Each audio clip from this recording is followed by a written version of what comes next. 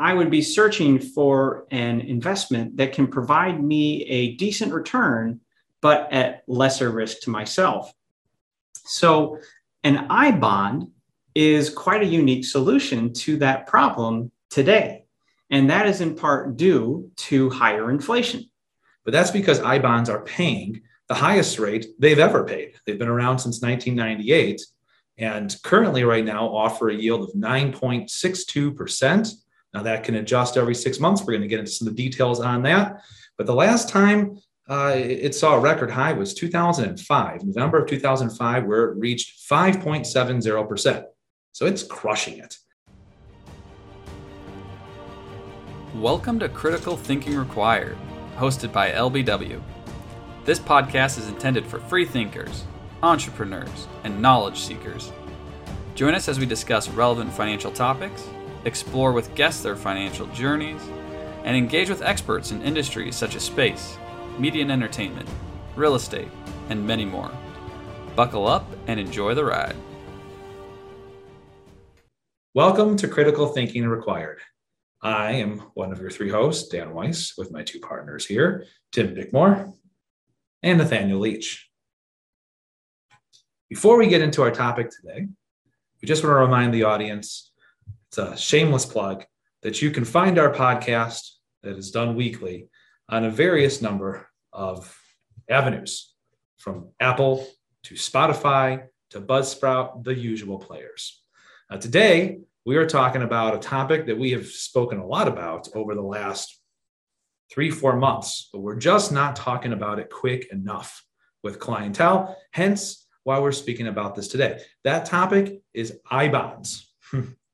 It's a topic that I don't think either one of us thought we'd be speaking about so much, but that's because I bonds are paying the highest rate they've ever paid. They've been around since 1998 and currently right now offer a yield of 9.62%.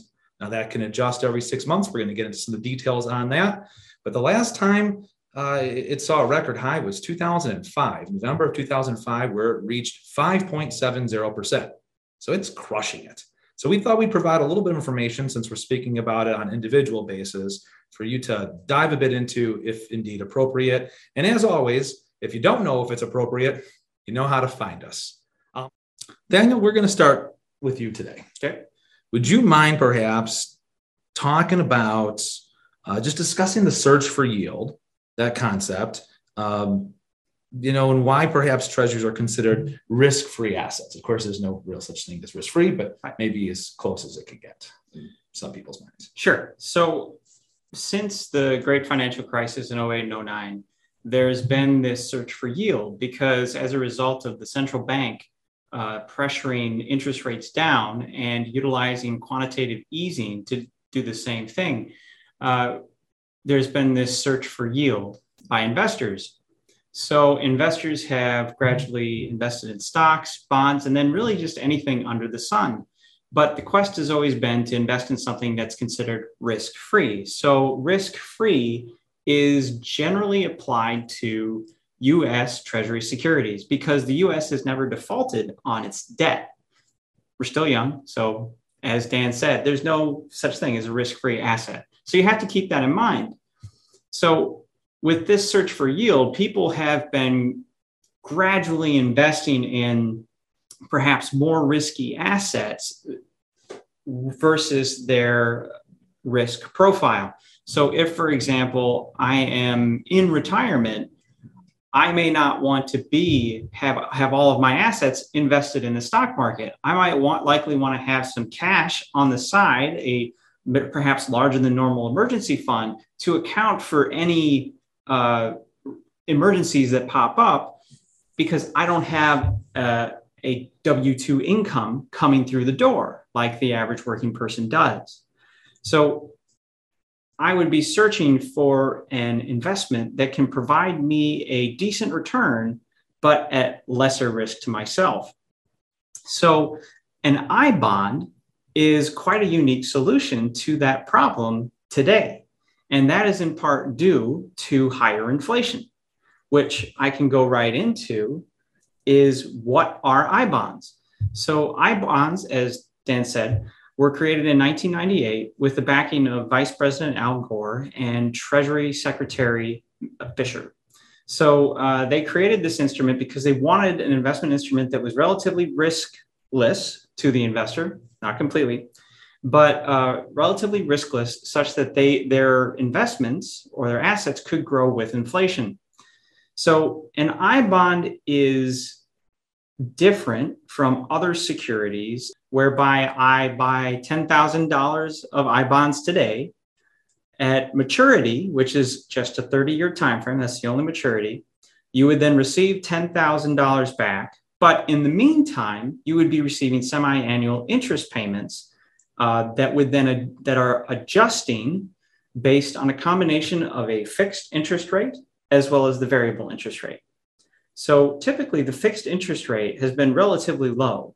The big kicker today is that variable interest rate, which is, as Dan said, ranging at the 9+% range. So the risk you take is that in every 6 months, they adjust the variable interest rate based upon inflation. And that could go down. So you can only invest so much into I bonds, $10,000 per person. And then there's some exceptions to that, which we can go into. And that rate, though, can adjust every 6 months.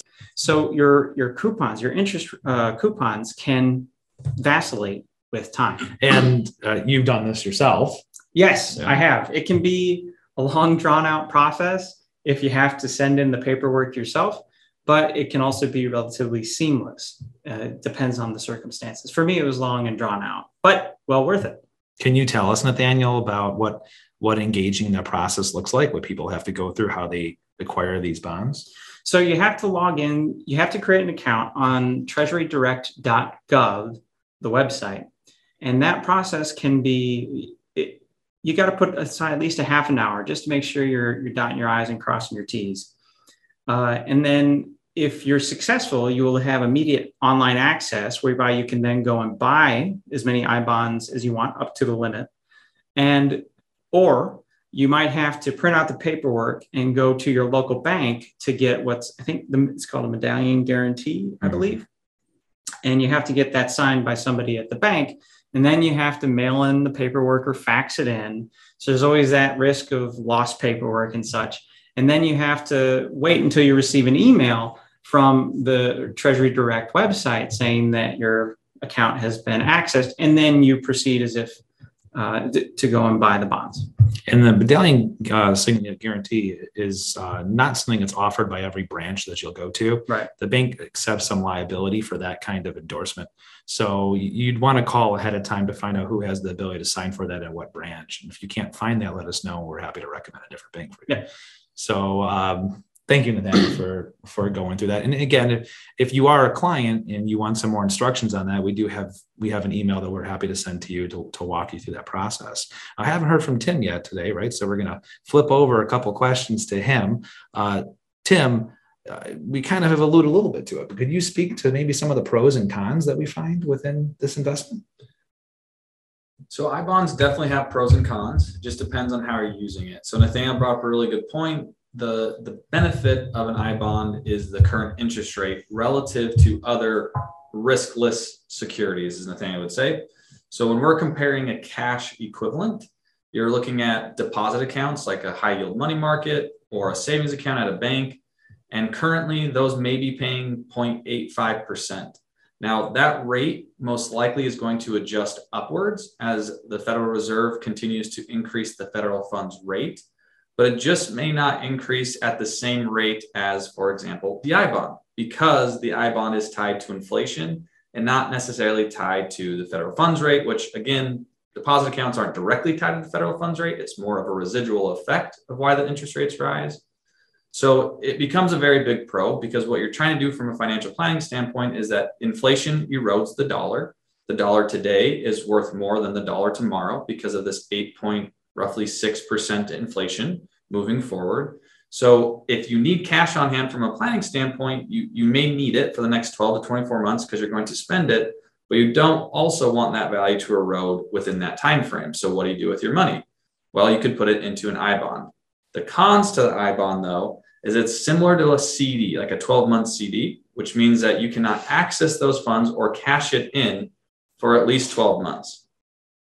If you hold it for 5 years, then you have no penalty. If you hold it between 12 months and 5 years, at any point you decide to take that money out, that money will have a 3-month interest penalty. So if you held it for 12, cashed it in, they're going to pay you for 9 months, not 12 months of interest. And whatever that interest rate is, as Nathaniel mentioned, it's going to re-rate over time every 6 months. So you have to just make sure that you don't need that cash for at least 12 months. And if you do, then don't do that. It doesn't make a ton of sense. Again, depending on your circumstances, not trying to give advice. But overall, that is one of the cons. The other con is the fluctuating interest rate. It can fluctuate based off inflation. If inflation numbers can come down, the rate will come down. And then the other kind of pro/con to it is depends on where deposit accounts get. So a high yield savings account is pretty much daily liquid. You can take out 6 times per month out of that type of an account.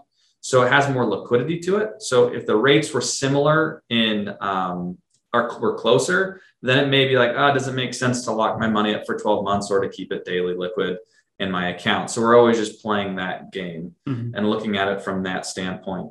The other con is, let's say they did allow, which I think there was an article that was floated around that they were trying to change how much you can put in an iBond. And that's obviously not happened. But if they were to change it, let's say to $100,000, that could be really beneficial to some retirees to get better rates on their cash relative to cash equivalents like a high yield money market. The one issue, though, is those interest payments are not paid out.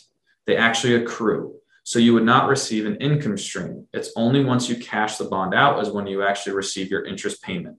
So you don't get paid on a 6-month basis. That's true, but that actually brings up a good point. There's 2 points that I just want to interrupt there real quick.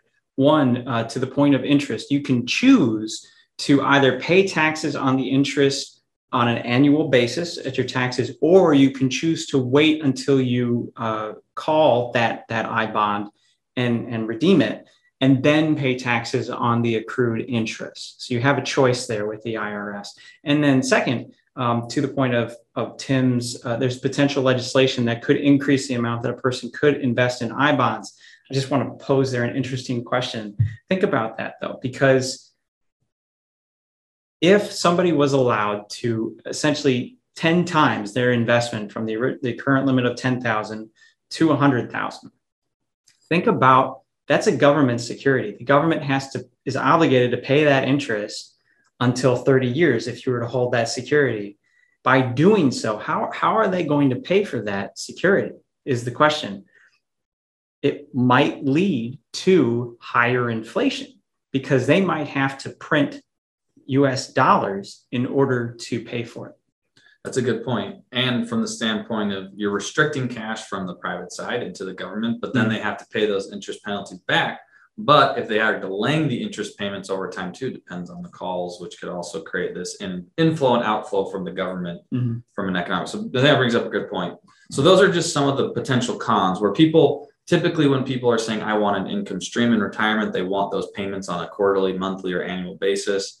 So you could set it up where you cash it in, but then you're taking the 3-month penalty interest, which then you just have to compare it to other yield generating securities and if it makes sense or doesn't make sense. So it's just dependent on your scenario. You know, a good example, if someone had 10 grand that they don't need to touch for 12 months compared to a savings account, it's kind of a no-brainer because of this disparity between deposit accounts and iBond interest. And that's why a lot of it's been kind of promoted as of late. So it's a good way to try to fight inflation. And that's the purpose of the bond. But there are some limitations depending on what you're trying to achieve from that specific security. Right. As Tim said, this is not investment advice. It depends on your personal situation altogether. There's the compliance part. I think that pretty much covers everything. Huh, guys? I think I did cover the second question. I was looking at the other one. I was like, all right. Yes, I think we're good. Good job. Yeah, so I think that's kind of wraps it up for us. Thank you so much for everyone for taking the time to listen to us today. iBonds are a really interesting topic, and they've become something more and more of a hot topic due to inflation, which we haven't seen since the 80s. So even for some people maybe listening, they may have not even been born in that time frame. So it is a good topic, something to discuss, and we'll continue to keep you up to date. Thank you so much for allowing us to speak to you about I-bonds today, and we will talk to you later. Thank you for taking the time to start your journey of thinking differently and listening to LBW talk about stuff they love. Until next time,